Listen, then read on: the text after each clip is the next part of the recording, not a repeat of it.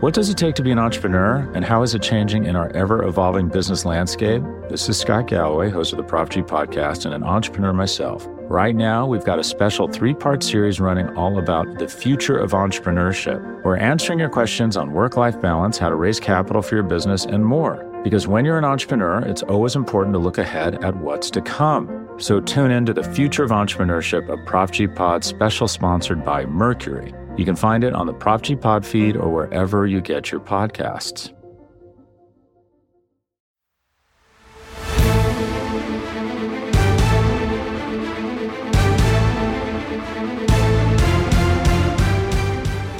Welcome one, welcome all, and we really do mean all. It is the newest episode on both the Blogging the Boys and Bleeding Green Nation podcast feeds. The NFC East mixtape. The NFC East is the only division that everyone cares about, certainly the only division that the NFL cares about, as we all know. I am RJ Ochoa, manager, editor-in-chief over at Blogging the Boys. He is Brandon Lee Gowton, manager, editor-in-chief, troll extraordinaire at Bleeding Green Nation. BLG, I'm super pumped about this. We've been talking about doing this for a while, but we're here. I think, and you can correct me if I'm wrong, the first SB Nation show to simultaneously exist in 2 different universes. I'm pretty sure, at least full time. Maybe there's been episode here or there, but this is the most ambitious crossover event of forever, some people are saying, RJ. So really excited to be here with you. I have a platform now to troll Cowboys fans. Love that. I know a lot of Eagles fans want to hear you, as we've been talking, or as you've been talking about, as you've been seeing. And I think this is a great place for you to finally one day admit you're an Eagles fan, because that's obviously why you wanted to be on the Bleeding Green Nation podcast feed. So this is a really unique show, and 2 unique people, obviously, one particularly unique person. And so what it is, we're talking to both Blogging the Boys listeners and Bleeding Green Nation listeners. And obviously you hear BLG all the time on BGN properties, and you hear me all the time on BTB properties. BLG and I both also host shows on the SB Nation NFL show feed, which is its own separate podcast feed.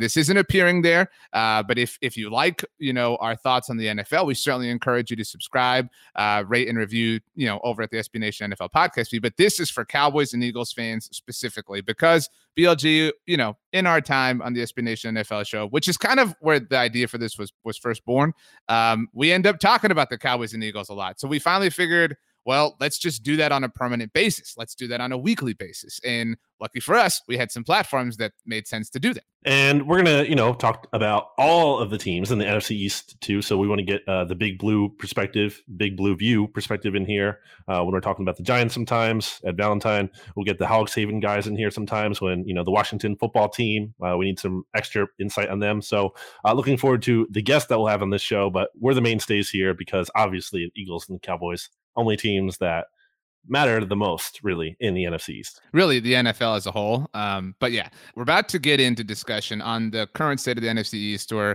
now 8 days away from the NFL draft. Very exciting times, and a very particularly exciting time in the division because the Cowboys, Giants, and Eagles pick back to back from 10 through 12, at least as of now. But BLG, I've been on the BGN shows from time to time. You've been on the BTB shows from time to time, but we're going to be doing this every week. You'll hear this every Wednesday on both the BTB and BGN podcast feeds. So for all the BTB people who don't totally know who Brandon Lee Gowton is, give us kind of a 101 on who you are so that everyone can get to know you before they start to hate you. Yeah, well, look, I've been doing this all my life now. It feels like, really, I've been running Bleeding Green Nation since 2013. Same thing for both the website and the podcast. Really been involved in that for forever now. So it's been a long time. It's going on 8 years here. This will be that long. So have a lot of fun trolling Cowboys fans along the way. Some of my most favorite articles I've ever done for BGN are just ones where I just get to really try to twist the knife in the side of Cowboys fans, like when Dak Prescott, a lot of Cowboys fans were calling for him to be benched after the Thanksgiving game. Was it in 2018 when they lost to the Chargers? That was 17. Okay, 17 then. Yeah. Oh, the Eagles Super Bowl year. Oh, that's right. How could I forget that? That was 2 weeks after the Eagles blasted them on Sunday Night Football, which at the time was the worst loss they had ever sustained at AT&T Stadium, a feat they matched this past season. And incidentally, ironically, poetically, that particular Sunday Night Football contest that the Eagles won was the night that Jerry Jones was honored at halftime for being a member of the Pro Football Hall of Fame. But yeah, that's me. I mean, Eagles fans already know you a little little bit, RJ, they basically probably wanted you on this feed. They were clamoring for you in the reviews on the SB Nation NFL show. Yeah. So, we always, BLG and I are always begging for ratings and reviews on all of the podcast feeds. So please, wherever you're listening, Blogging the Boys, Bleeding Green Nation, subscribe to the feed, leave a rating, write a review, a comment, a question, whatever the case may be. And if you can, leave a rating, write a review on the SB Nation NFL show as well. We do get a lot of reviews over there, BLG, and no big deal. And like, you tell me if I'm putting words in Eagles fans' mouths, but I am, and I think this is amazing, every Eagles fan's favorite Cowboys fan. That's a really impressive thing to become, I think. I think it's because, though, like, secretly, like, you don't know it yet. It's kind of like a sleeper cell thing. It's like I have like the magic words that are kind of just going to activate you, I guess, like Bucky, Winter Soldier kind of thing, where like all of a sudden, like, you're just going to be wearing like a Brian Dawkins jersey and you're not even going to know it. You're going to like wake up one morning and be like, what happened? And so I think that definitely exists within you. That's why Eagles fans like you so much. Cowboys fans are not going to like me, but that's okay. I can be the villain. It's fine. So I maintain, and I think I curried a lot of favor with Eagles fans following the Eagles Super Bowl win when I did some, appearances in different Eagles platforms and whatnot, and BGN Radio at the time as well. I told a lot of Eagles fans, I said, tell everybody you won the Super Bowl, like rub it in Cowboys fans' faces, like that, like we deserve that, like that's the whole reason you do this. That's the whole reason you root. Like that's the main thing. And so like, I stand by that. Like, I think it's a really cool thing to like completely annoy the fan base that hates you with something like winning a Super Bowl. So congratulations to Eagles fans for still living in the past, something that you've been able to tell Cowboys fans for a long time.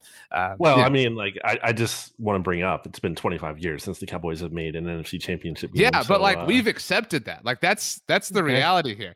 And we've like, you can't hurt us with that anymore. Like it's, you're learning the path of this.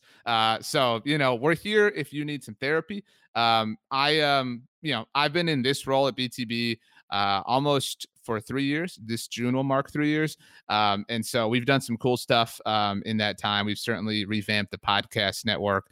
We've done a lot of work specifically as of lately to our YouTube channel over at Blogging the Boys. So anybody who wants to watch us do some different stuff, we do sometimes pull the audio from those shows and put them here on the podcast feed. But we do a lot of live streams. We're working on that. We've really put a strong emphasis on our social media presence. Certainly, I saw, it was a while ago, but BGN crossed 100,000, Twitter followers this past season. So well done by you.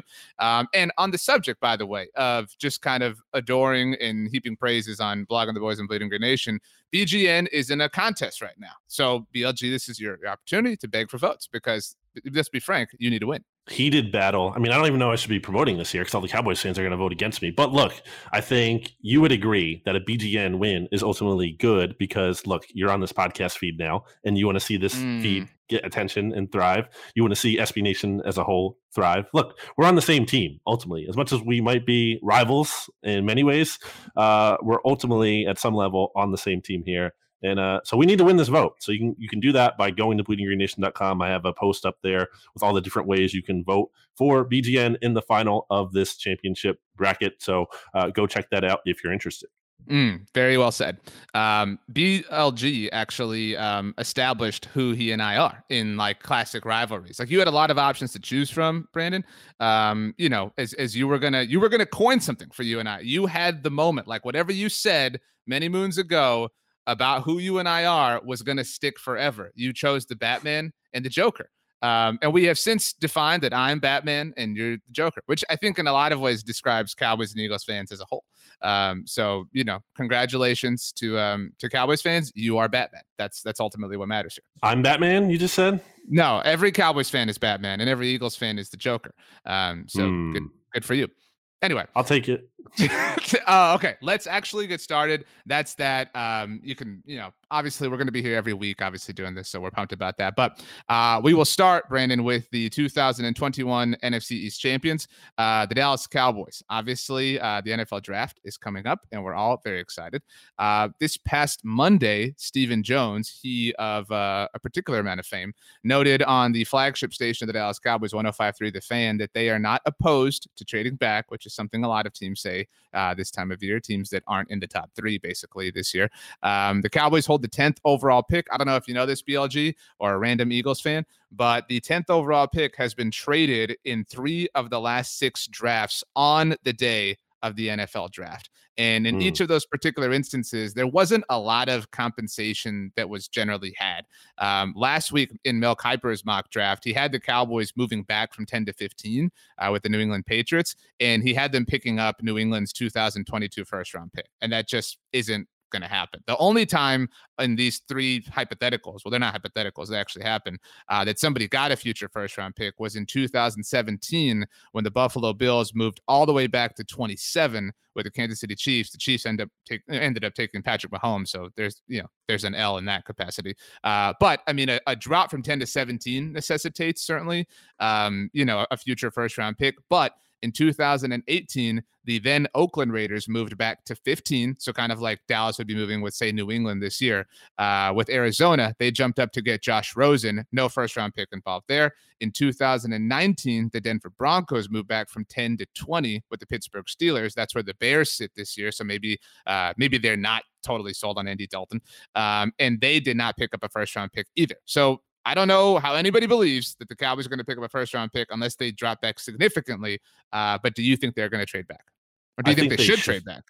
Well, yeah, I was going to say, I don't think they should. I think they should. I want to stay where I am, and I want to get a premium talent. And I think the Cowboys can do that. Now, again, if you're talking like Godfather offer here, then sure, then you're thinking about it. Like if you're getting, it's the teams I constantly bring up, the Patriots at 15, the Washington at 19, Bears at 20. If you're getting a huge offer, if Mac Jones is still on the board, if Justin Fields somehow is still on the board, then I'm listening. But I think where the Cowboys are, especially because, I mean, you have your quarterback in place with Dak. You just signed into a big extension. Like, this is it. This is your winning window. Like, go win now. Like, you're not where the Eagles are, where you're trying to, like, rebuild or anything. Like, this is where you're set up to win. You have this offensive talent in their prime. I don't know how long you're even going to be able to keep all of that in terms of, like, paying guys and those guys still being good and not getting washed, like Zeke at some point. So I feel like you have to stay at 10 there. And also, I feel like you have to go in the direction, depending on who's on the board, of offensive line rather than defense, because the Cowboys aren't winning with their defense. Like, that's not like the thing that makes them special when they've been at their best. It's because their offense has been better than anyone's. And I think bringing Dan Quinn in, I think just simple reversion to the mean, the defense is going to get better. I would work on getting that offensive line right. I think there's a sector of Cowboys fans who still believe that Kyle Pitts will be there at 10. And I don't think that's likely. Nope. But if he is, you do it and you figure it out just because he's the elite talent. But if either tackle is there, I don't think that's a bad way to spin the pick. Obviously, I think like right now, general consensus, if we opened up, I say this a lot, but if we opened up like the bag of all the mock drafts in the universe and we stuck our hand in and pulled one out, it's Patrick Surtain. That's who everybody has going to the Cowboys. And if they walk away with him, that's totally fine too. I'm like 1% concerned, 99% hyped about just like completely putting a collegiate secondary pair together in the NFL. Like I've just never seen that. And so I kind of want to see it, but it does feel like there's that 1%, like it's a disaster possibility. So it is what it is with pairing Surtain with Trayvon Diggs. But ultimately, that's probably where I lean. I think that for them to trade back, one of the tackles, Surtain and J.C. Horn would all have to be on the board. And I don't think they would move further back than like 15. In that Mel Kiper mock, they did still walk away with J.C. Horn. So they got it in that particular one, a future first and J.C. Horn, which isn't possible. But still, I mean, that's the only way this works out. Who's your least favorite, player to end up on the Cowboys as an Eagles fan? I mean, Pitts would be pretty scary if that happened, if you figured it out. But I don't think he's going to be there. I mean, I think he goes as high as 4, and I think, the Dolphins, obviously, at 6 are a threat. I can't see him getting all the way down to 10. I think it would be offensive line, not because that's like the scary immediate pick, but I think back to the Cowboys, kind of like when I think they were like worse at drafting and like Jerry was kind of more running the show, and you could always tell like if it was like a Jerry pick because it was like going for the flash instead of the actual smart thing. I feel like there was like a shift there at some point. I don't know exactly when that was. I guess Cowboys fans feel it was like when Steven started to have more power, and I guess McClay. Will McClay is the GOAT. Yeah. Will McClay. But I feel like there was a point, and I think maybe it's kind of starting around where the Travis Frederick was drafted, and it was like the Cowboys, instead of doing like the flashy thing, they were doing the smart thing, and that was building through the trenches. And I think continuing to do that would be the smart thing. I mean, your offensive line, like there's some big question marks there in Dallas, with Tyron coming off an injury, with Collins coming off an injury and everything. Like there's spots to be figured out there. So I think that would be the thing that concerns me, just because it's the smart thing. Yeah, that Travis Frederick pick, by the way, the last time the Cowboys did trade back in the first round back in 2013, traded back with San Francisco. I'm sure our friend Rob Stats Guerrero was pumped about that particular draft. But anyway, yeah, I mean, Tyron Smith's a question mark. Lyle Collins is a question mark. Zach Martin is no longer like a guarantee for 16 games. I think the player that Cowboys fans maybe feel the most confident about for like the long-term future is Tyler Biadasz, who the Cowboys got by trading up with the Eagles of all teams last year.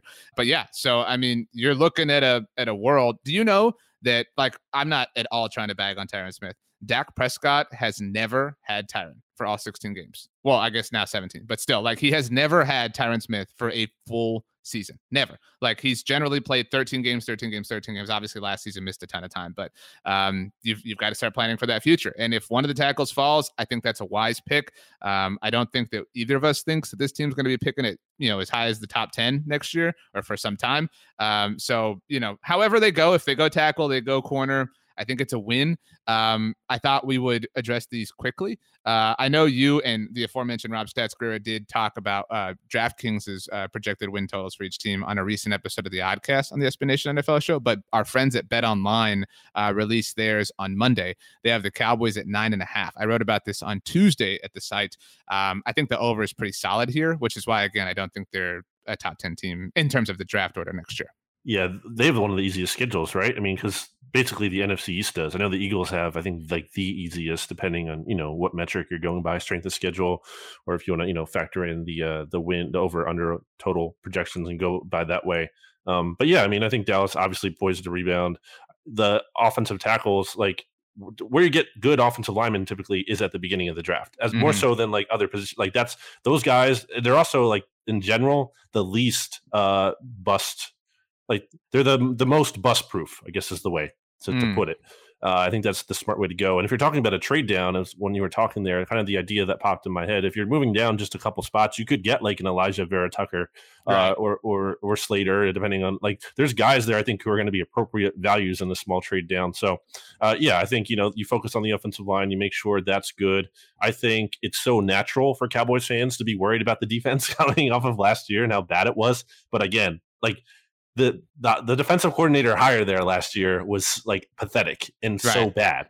And I'm pretty sure getting Dan Quinn in there, who I'm not even like convinced is an amazing defensive coordinator, but I think is like a real NFL option at defensive coordinator, then I think that helps. So, and I just think you don't need the defense to be elite all of a sudden. You just got to it just needs to be more respectable. Yeah. It's like, have you ever seen like those TikToks where it's like, oh, when you would stay at your friend's house when you were like a kid, and like it has like one person like sleeping on the floor, like using like a newspaper as a blanket just because like the friend didn't give them a blanket for the like sleepover or whatever. And so it's it's going from that to like sleeping in your bed. You know what I mean? It's like literally going from the bare floor to just a bed. It's like an automatic improvement in that capacity. So you said the over. You have the Cowboys winning 10 games. Is basically what you said. Sure. Fine. Let's move on to the Philadelphia Eagles, of course. The Eagles' projected win total. Well, let's start there. Is it 6.5? I think I'm taking the over on that. That's super low. Like I don't think they're gonna like implode that way in 2021. Yeah, I mean, the case is to be made when you look at their history that they kind of do find ways to bounce back. And because of the schedule is so easy, I think you can point to things where the over looks good. You can also point to, like, first year, new head coach, there's a new energy. Right. Injury regression. Injury. Well, I mean, I'll believe that one when I see it. In theory, yes, you're right. But like in actuality, then we'll see. But I kind of just keep coming back to there's such a negative vibe around this team. And maybe I'm like putting too much into that. And that's a lot of it is coming from me, or I'm contributing to that. But I don't love the vibe around this team. I think the front office is kind of out of touch with the fan base. You saw Phillies fans, RJ. I saw, on Monday night. On Monday night, chanting "Fire Howie." I don't think the team like necessarily like realizes just how angry everyone is. So, I mean, if this team gets off to a slow start, the link is just going to be like wild, insane, coming off of a year where fans weren't really allowed to go to games, or at least not in full force. So, The biggest thing I guess it comes down to me is I think Jalen Hurts, who I have hopes for, I'm not saying like I'm down on him, but to me, there exists a very real possibility he is like one of the very worst starting quarterbacks in the NFL last year. I mean, people like want to say, oh, that's not going to happen. Like Jimmy Kempski, my partner in crime on BGN Radio, was like, no, that's not going to happen. Well, like that happened to Carson Wentz last year. Carson Wentz, in theory, is better than like Jalen Hurts, on the whole. Not last year, but on the whole. So I think Hurts's floor is what scares me there, and I think they could be. I think they could be one of the very worst teams in the NFL if that scenario emerges. It's possible, and I certainly see. Like it's no longer fun to troll BLG because he's so defeated. I know. I mean, he truly is like the Eeyore of Eagles media at this point. And that's okay. Like you reached that point where they've just beaten you down. But I mean, which only like kind of like scratches the surface on what like Carson Wentz must have experienced as like a person. You know what I mean? Like Sure. just like complete and total exhaustion. But still, dude, like.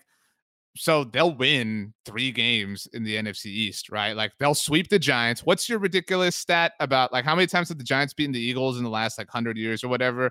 They've only won like once in the last like 10 years, right? Something ridiculous like that. I lost track of it because the Eagles lost to the Giants last year after the bye, and I just like gave up on the stat because I just didn't care about it anymore. But generally speaking, they don't lose to the Giants. Yeah, it was like 4. They were like 21-4 or something. It was crazy. They rarely lose to the Giants. Correct. Okay, so they'll sweep the Giants. Let's say they split with Washington, they're such a wild card team. They get Detroit with Jared Goff. Okay, cool. They get Atlanta, that could go either way. I think if any team experiences the like first year Nas head coach boost, it's Atlanta. Kind of like. At least I thought the Cowboys would last year with Mike McCarthy before everything broke. The Eagles get San Francisco, which could go again. I don't know how we're now talking about stats so much, but like stats thinks the Niners are winning the Super Bowl. I think they could be a complete disaster. So you get that. Their AFC East team they're playing is the Jets. I mean, so you could how many rookie quarterbacks this team going to play? I mean, you could very easily get to 6-7 wins. That's like, I don't think the over is inconceivable here. But a lot of that depends on who they take in the first round. Obviously, there are reports BLG that the Dolphins are reportedly taking calls about trading out of pick number 6, which they acquired from the Eagles. Can you refresh us on what the Eagles got from Miami to move back from 6 to 12? Yeah, so they made the big move like late March here. So originally, obviously, it started with the trade with the Dolphins moving down from number 3 to the 49ers going up from 12. Right. And then quickly after that, it was the Eagles who kind of got in there to almost make it a 3-way trade where the Eagles moved down to 12. They pick up the 49ers 2021 4th round pick, which basically so let me simplify this. They moved up 36 spots on day 3 and also got the Dolphins 2022 first round pick. So next year's first round pick, which I think is a wide range of outcomes. Sure. So all that being said, if Miami picks up more for pick number 6 somehow, some way than Philly did, what is that? What is that even egg on Howie Roseman's face? Like, because if I was you, I would already be panicked that they're taking calls because the possibility now exists. Yeah, I mean that's a huge concern. Back when the trade happened, one of the biggest criticisms of the move was why now? Like why? Sure. Like not to say there's no sense in it, but that was like one of the biggest like things that could go wrong with that trade is like you don't know. And that can work both ways, by the way. It could be like you made this deal now and that was maximum value. But it also could be like you make this deal now and all of a sudden now with more information kind of being gathered and teams kind of crystallizing their plans more, it could be a situation where you have one of those teams I mentioned earlier who could move up from 15, 19, or 20 all the way up to 6 and like give you this Godfather offer. And it could be more than, significantly more than what the Eagles got to move down. Look, I think the Eagles, the value they got and moving down was fine. So I think it's going to be hard for that deal to kind of like totally pale in comparison, make it look like a joke. But still, if it's like significantly less of a deal, then yeah, it doesn't look good.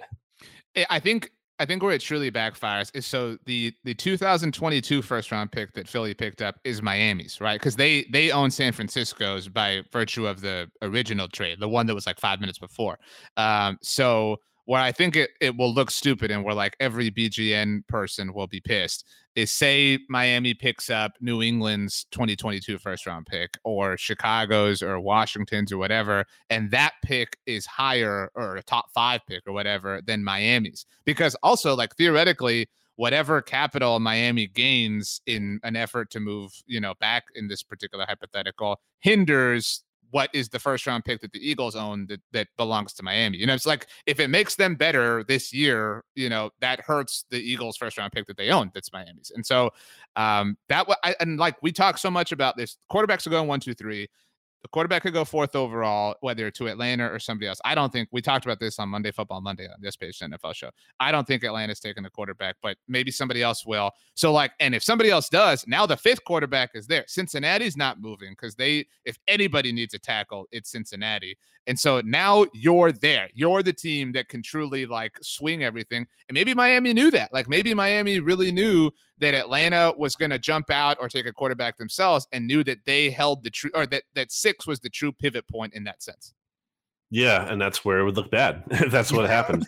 I thinking about it, I don't know that necessarily the Eagles made a bad decision in betting, because if you're going to get a team's, first round pick the next year, you're obviously kind of betting on them being bad to some extent, and not to the point of, they're probably going to be picking number 1 overall, because that kind of team isn't going to be giving up their pick.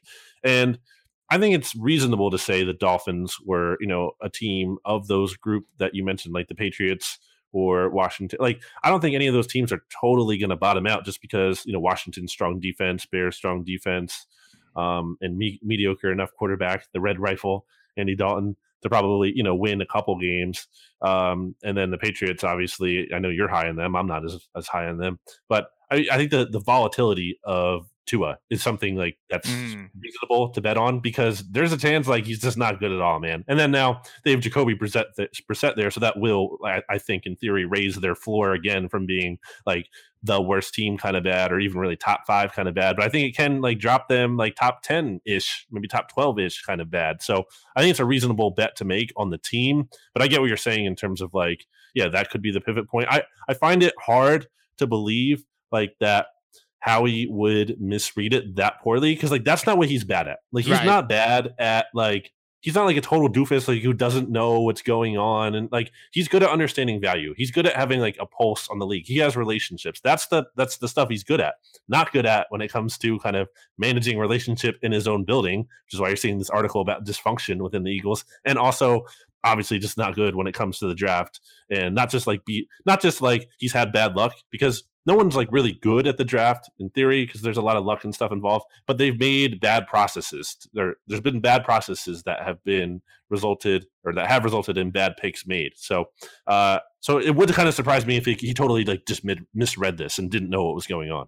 Howie to me seems like, how some teachers or professors let you make a cheat sheet for a test, right? And then so you have people who they're scribbling the it has to be handwritten, and so they're getting all these tiny little notes on it, right? And so Howie, some students walk in and they've just got one sheet or whatever, and it's got a couple little scribbles or whatever. Howie is he walks in with Sean McDonough's play sheet on when he was on Monday Night Football. It's a poster board sized, and he's got a whole book written on there and different formulas and stuff like that. And then he just completely botches the test, because that's just who he is. But he's really great at prepping the sheet, and maybe that's enough for Jeff Lurie to keep him around. Maybe Jeff Lurie frames the sheets, puts them on the wall next to the Carson Wentz fathead. I don't know. But I mean, I'm rooting for this at this point for Miami to trade out. Just because the moment of panic, for the moment that flashes, right? The graphic, Miami has traded the pick, until you see the compensation, it will be the longest 15 seconds of your life. Of course. It's terrifying. Just even seeing the report last night, from Rap Sheet, when it came out, I was like, oh my God, they're gonna trade, the Dolphins are gonna trade and get more or whatever. Although kind of what you touched on earlier would be kind of weird.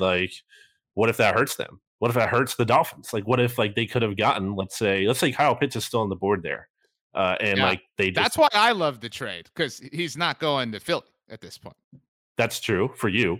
But like, let's say the Dolphins like pass on him, and I don't think they would, but let's say they do. And then all of a sudden, like, he turns out to be a beast in his rookie season.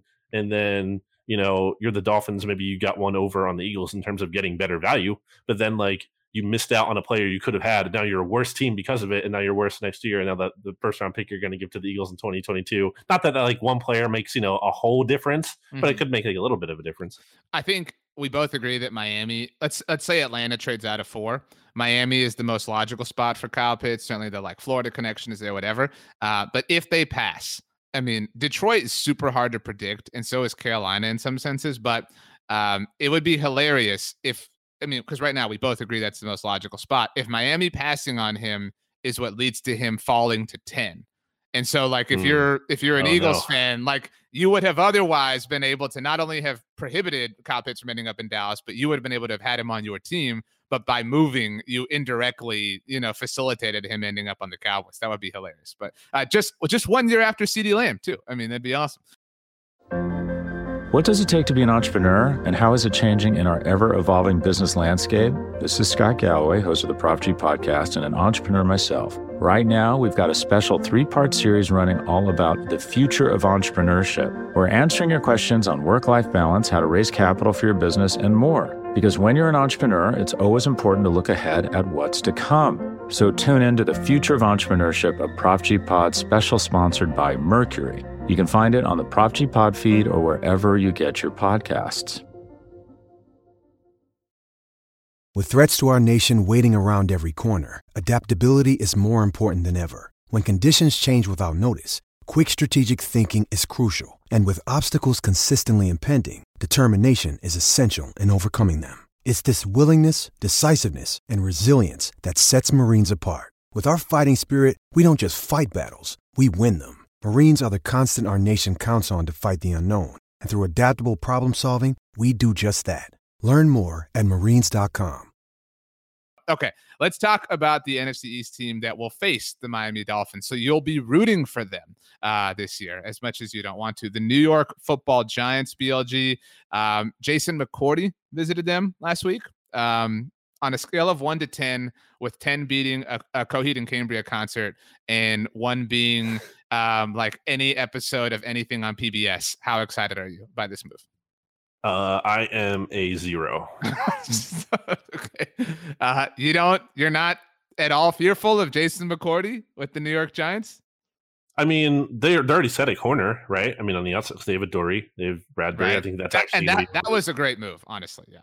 I think that's going to be, that could honestly be the league's best starting cornerback tandem, right? Sure. Like it's in the conversation for it. We'll see how the pass rush goes and how that affects that and whatnot. But yeah, I mean, the Giants kind of don't have a lot of juice going on for them right now, I think is the takeaway based on how that's the big thing. Although you did see something before the show. I did. So we're recording on Tuesday for full transparency here, about lunchtime on Tuesday. And Ian Rappaport tweeted, get pumped about this, BLG. I'm just going to read his tweet verbatim. The Giants, #Giants, are slated to pick number 11 in the NFL draft, and trading back is already something they are internally considering, I'm told. That spot will have real value, ... How rare would a trade down be? GM Dave Gettleman has never traded down in the first round in 8 drafts as a general manager. Oh my. Yeah, so it's not going to happen. This rumor sucks because it's not true. It's obviously it could be the first time. No, it's not going to be the first time because guess what? It's never happened, and he just doesn't do it. RJ, you can't even trade down in like the Draft Network's mock draft simulator when you're the Giants because they don't trade down. Like the simulator won't even allow you to do it because it knows it's impossible. So this is silly. This is all for nothing. The Giants are absolutely going to stay there, and I'm guessing they're probably going to take a lineman. Either side of the ball, because it's Dave Gettleman and he's into the hog mollies and whatnot. So yeah, Elijah Vera Tucker is a New York Giant. Like you can almost just kind of lock it up right now. Totally. Of course. Yeah. And they need help in their offensive line, by the way, still, which kind of makes me like feel a little bearish, I guess the word would be. Not Chicago Bears, not your dog bear-ish, but just like not feeling good about the Giants because bullish. They added bullish is the word. No, bullish is like when you're excited about them, right? I thought bullish is like you're like apprehensive about it. I've never even heard the word bearish before. Maybe that's that's a Wawa thing. I don't know. I mean, I don't know how that goes. I have to Google this right now. Bullish is like when you're like, I'm excited about this thing, or I'm high on this thing. I'm pretty certain it's when you're like apprehensive or you're like on the fence about something. BLG is Googling it as we speak. Google says in the stock market characterized by rising share prices. So the market was bullish. So that's rising. Whereas bearish, let me look this up here, characterized by associated with falling share prices. So, but now this is the stock market. Don't you want to sell? So this is an article from Smart Asset. The title of this article again from Smart Asset, written by Eric Reed, who was actually, to go full circle, the player that the 49ers traded up with the Cowboys in the Travis Frederick draft to take. Is that correct off the top of my head? 2013, was it Eric Reed? I think it was, but that was REID. I don't know if you want to look that up, BLG. This is REED. He wrote this on March 16th, 2021. So very recent. What does it mean to be bullish? A bullish investor, also known as a bull, believes that the price of one or more securities will rise. A bull market conveys a related meaning in it, blah, blah, blah. Where the term bullish came from, the term bull originally referred to speculative purchases rather than general optimism about prices and trend lines. So maybe I, understood the previous meaning. What does it mean to be bearish? A bearish investor, also known as a bear, is one who believes prices will go down. So honestly, we're both right here. Is what I No. I am right here. I am both right. Because I'm looking at Merriam-Webster.com, RJ, and pessimistic is listed as a synonym for bearish. So I am bearish. I am pessimistic about the Giants when I see their offensive line, unless they get some help for it.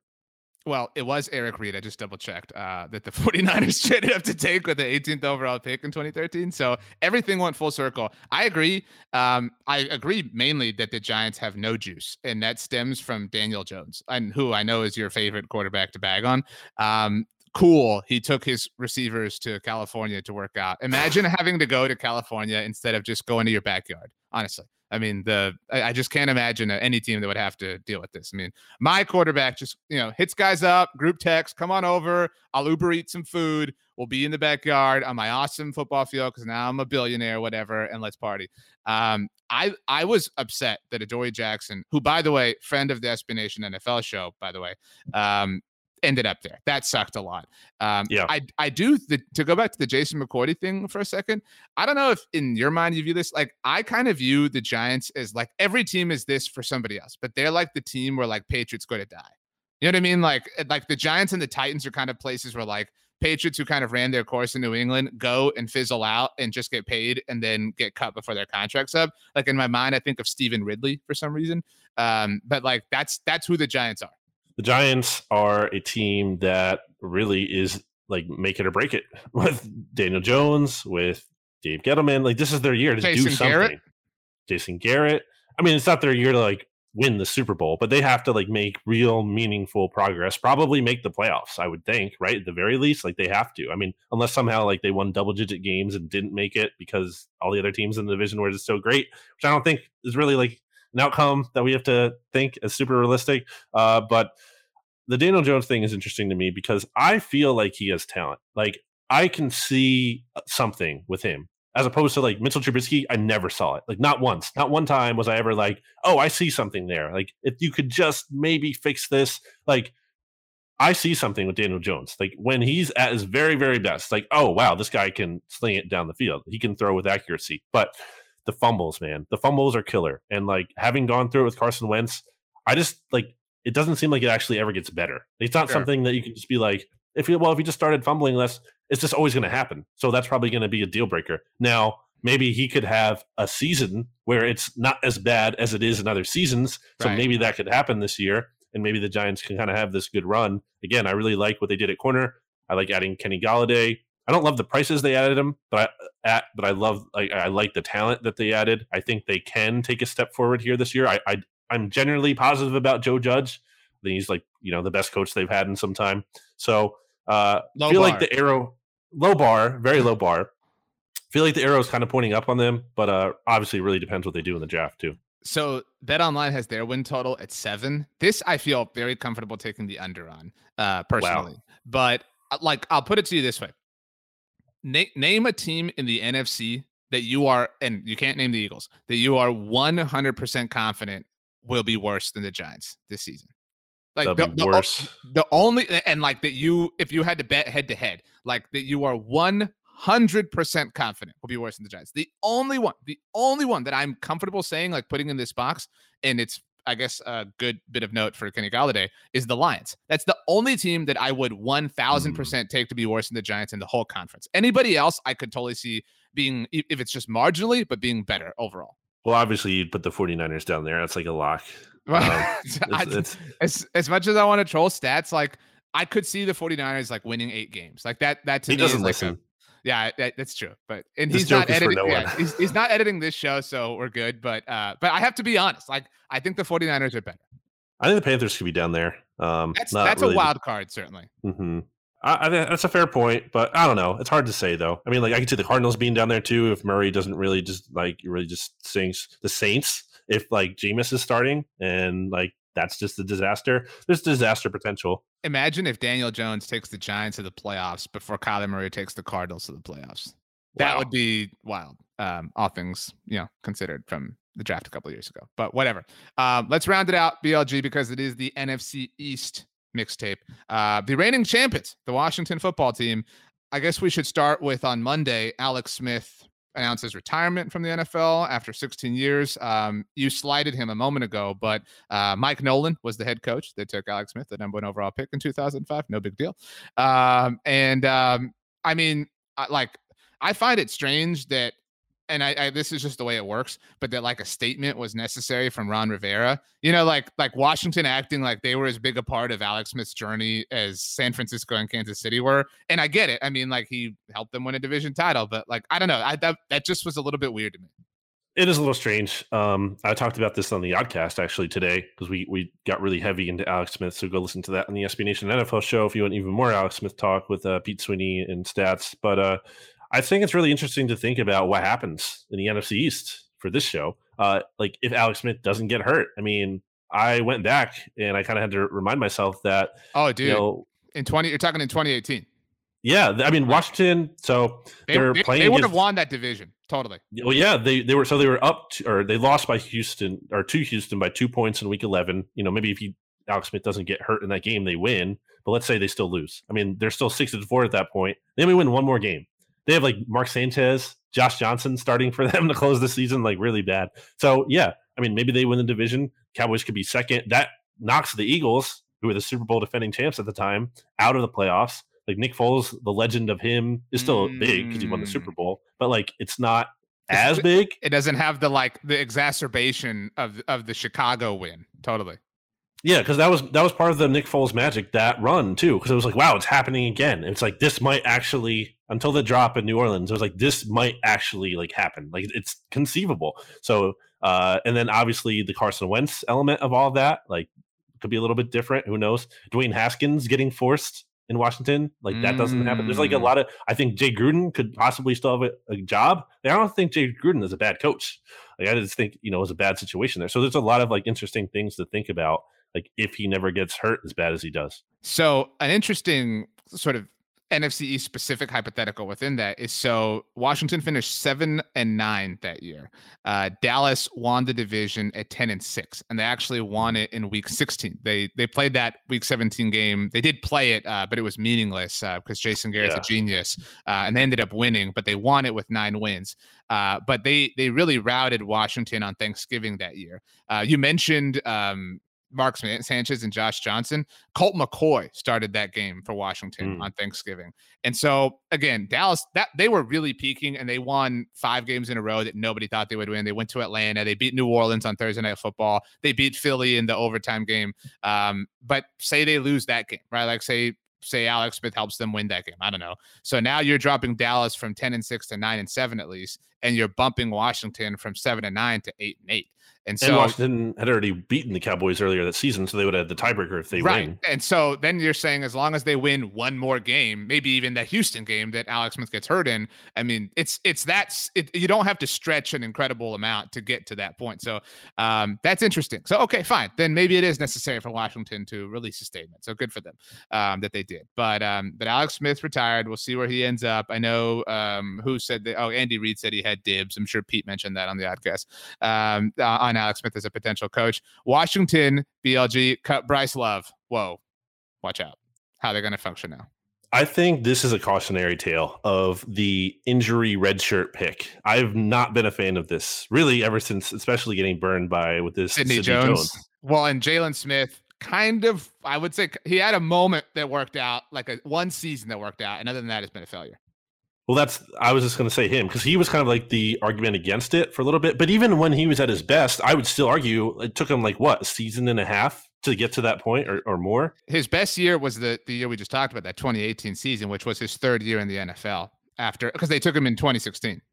But then you're wasting some of his rookie contract. You know what I mean? It's just, right. I don't think it's worth it. I think it's a nice idea in your head, and it's worth it if we're talking about, maybe day 3 pick, a late round pick. But if you're talking about first or second round pick, I think you're overthinking it at that point. That's just, don't do that. You're wasting a year of cheap rookie production.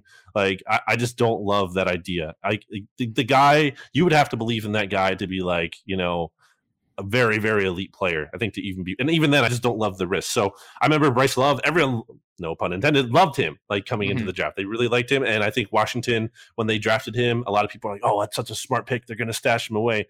Didn't work out. And that's very sad. I'm sad for Bryce Love. I'm not trying to take joy in that, but I think there's a cautionary tale here. And, I think they did take him on day 3. So the risk wasn't terrible. And it's not like they made a huge mistake, but even so, I really caution against thinking the injury redshirt pick is this great market inefficiency. I do think also that it's another example, and I know we're talking about the running back position here, so context within that. But Washington has not paid, I feel enough. They've just continually tried to win the lotto at running back because they took Darius Geis, which did not work out for very different reasons. Totally not the same thing as Bryce Love.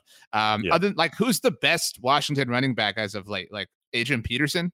You know what I mean? And fine, you took a lotto pick in free agency of sorts, and it kind of worked out for you. But I mean, again, I'm not at all. Well, I guess I am for Washington. Sure, take one in the first round. Fine, do that. That would be awesome. But I mean, in a serious sense, just find a legitimate running back. Spend the right day 3 pick on one, and the production will be there. I mean, but I'm with you. I hope Bryce Love finds a spot somewhere somehow.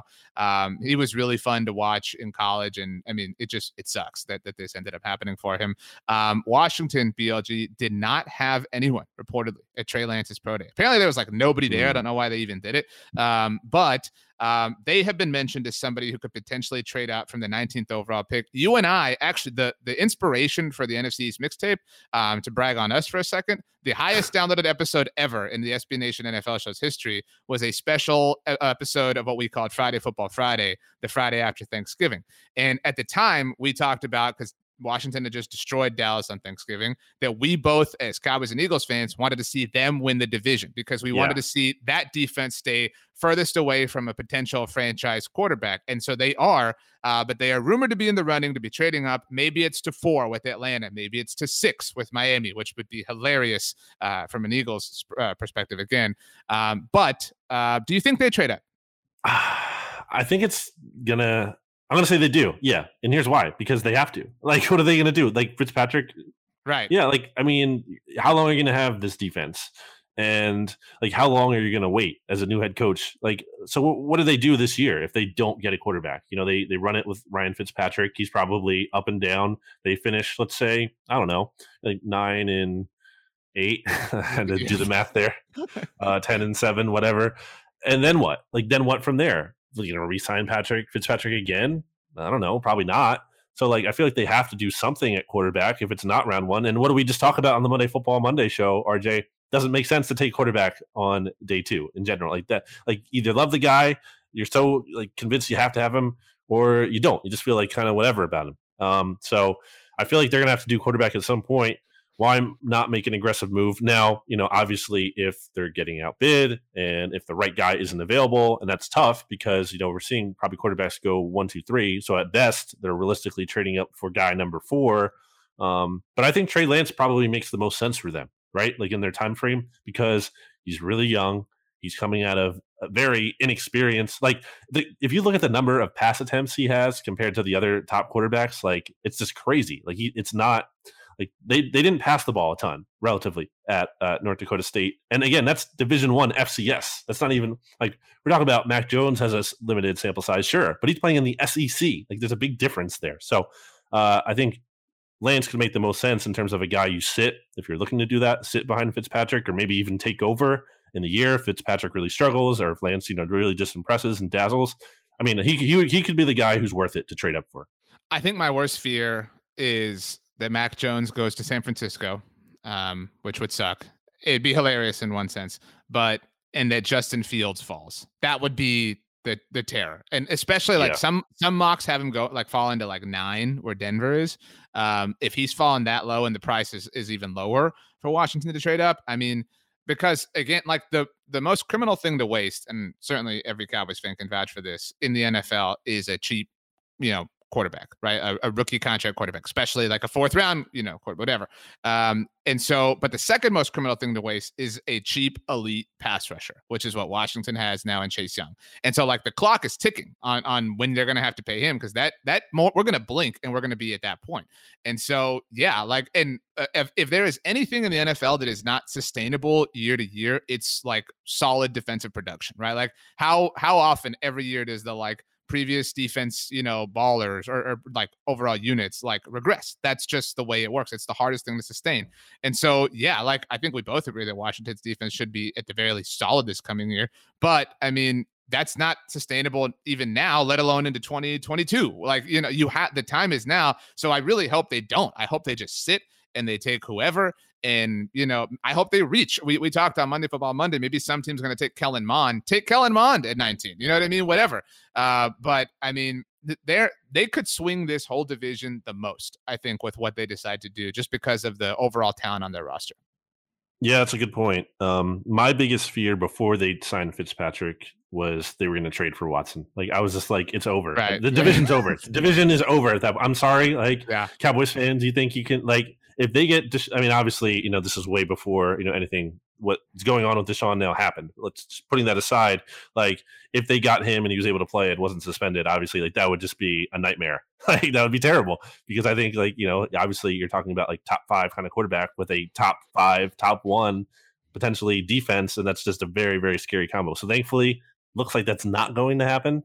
They're going in a different direction even before the Watson stuff came out.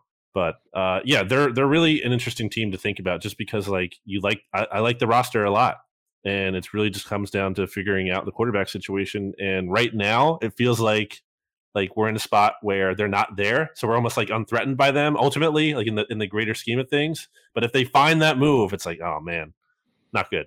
I know. BetOnline's win total projection for them 8.5, over under. I'm gonna say over. I like Fitzpatrick. I am a fan. I think you pair him with that strong, that defense is a great pairing for him, because Fitzpatrick's up and down. He's going to throw picks. It's going to happen, but he's also going to be aggressive and make some big plays. And I think the defense is going to make big plays of their own to kind of mitigate the turnovers he makes. That's fair. I think it's so hard. I realize this is bold, but it's so hard to replicate the formula of elite defense and manageable quarterback. I do think, and this is, I guess, geographically topical, he could be the Trent Dilfer to this elite defense. What Trent Dilfer was to the 2000 Ravens. He really could be that. Last point on Washington for me is, do you think it can be argued that if you're combining head coach and quarterback into one category? I've heard this before. Okay. Did I ask you this before? No, you didn't. You didn't ask me this, but I heard you say this to Stats on the Oddcast. But don't you think? Piss off every Cowboys fan right now. Go ahead, Bill. If you combine, let's say you give a head coach a score and a quarterback a score, and you combine them together, do you think the combined score from that could be the best in the division in Washington? No. Because I think you're underselling Mike McCarthy. I don't say that as standing Mike McCarthy, but I mean, what is the last like elite coaching job that Ron Rivera has done? And I don't look, personal accomplishments aside, because what Ron Rivera did as a human being last year is incredibly impressive. Right. And he navigated a lot as a head coach that like most teams don't ever have to navigate with the name change and all sorts of stuff happening. And even like overseeing the Alex Smith thing last year, whatever.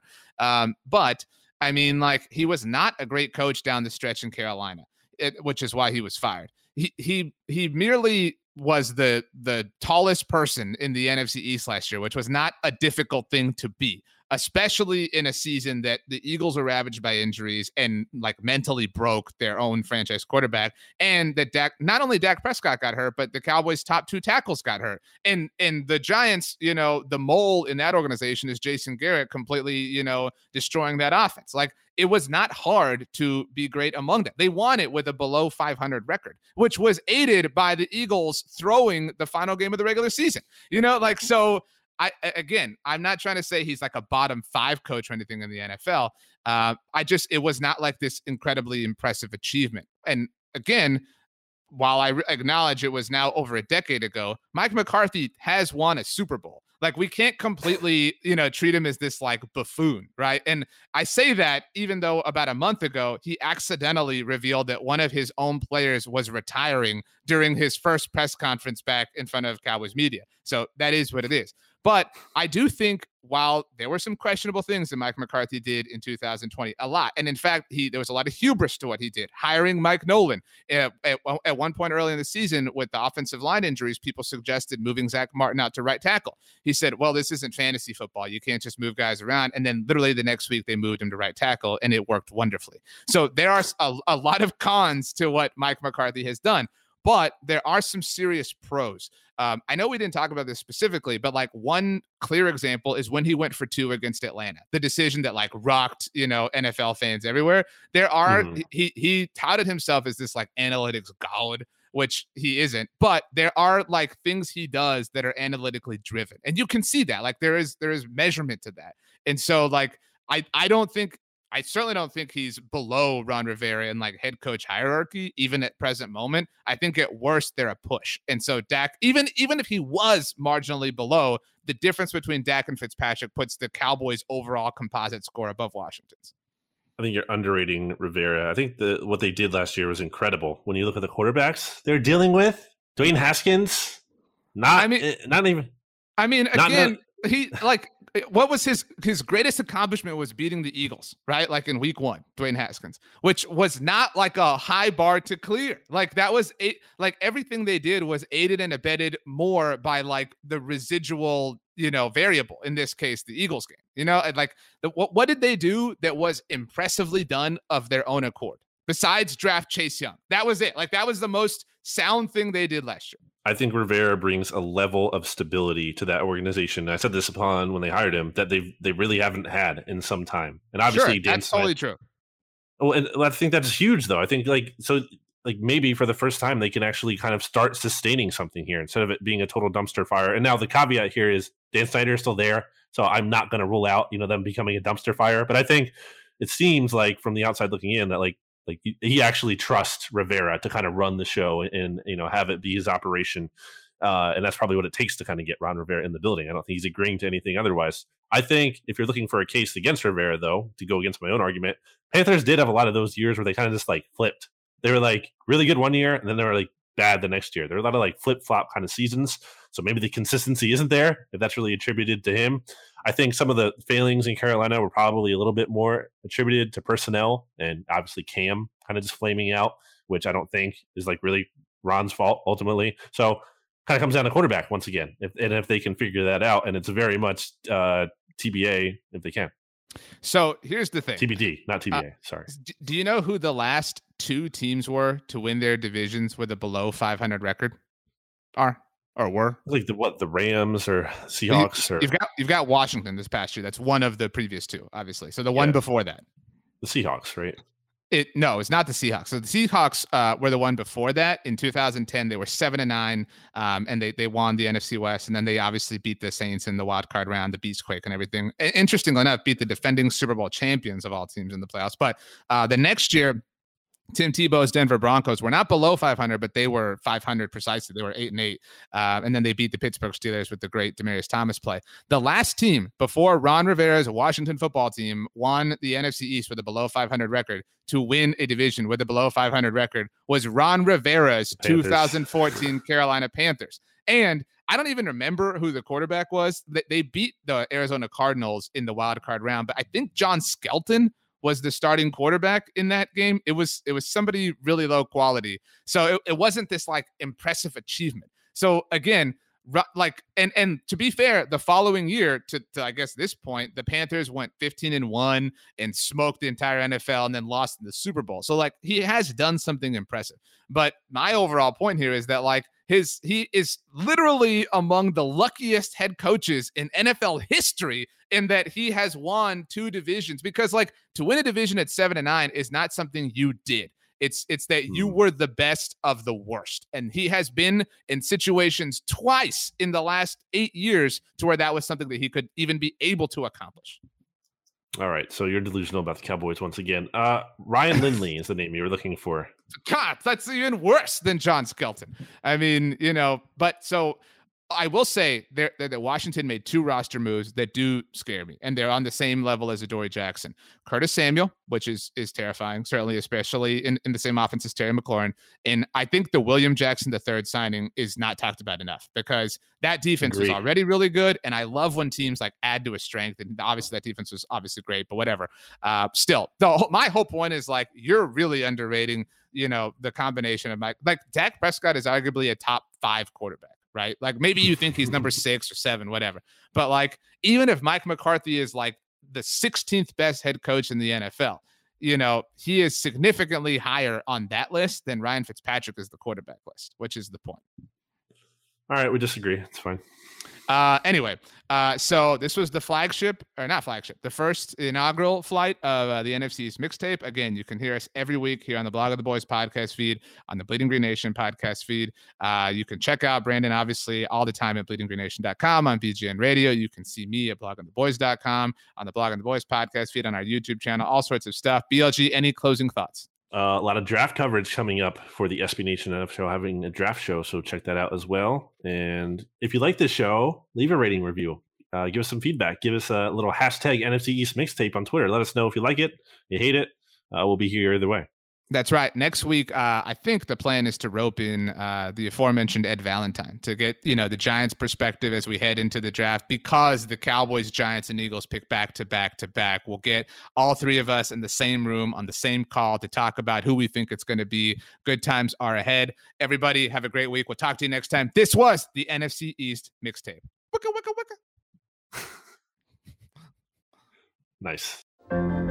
What does it take to be an entrepreneur, and how is it changing in our ever-evolving business landscape? This is Scott Galloway, host of the Prop G podcast and an entrepreneur myself. Right now, we've got a special 3-part series running all about the future of entrepreneurship. We're answering your questions on work-life balance, how to raise capital for your business, and more. Because when you're an entrepreneur, it's always important to look ahead at what's to come. So tune in to the Future of Entrepreneurship, a Prop G Pod special sponsored by Mercury. You can find it on the Prop G Pod feed or wherever you get your podcasts.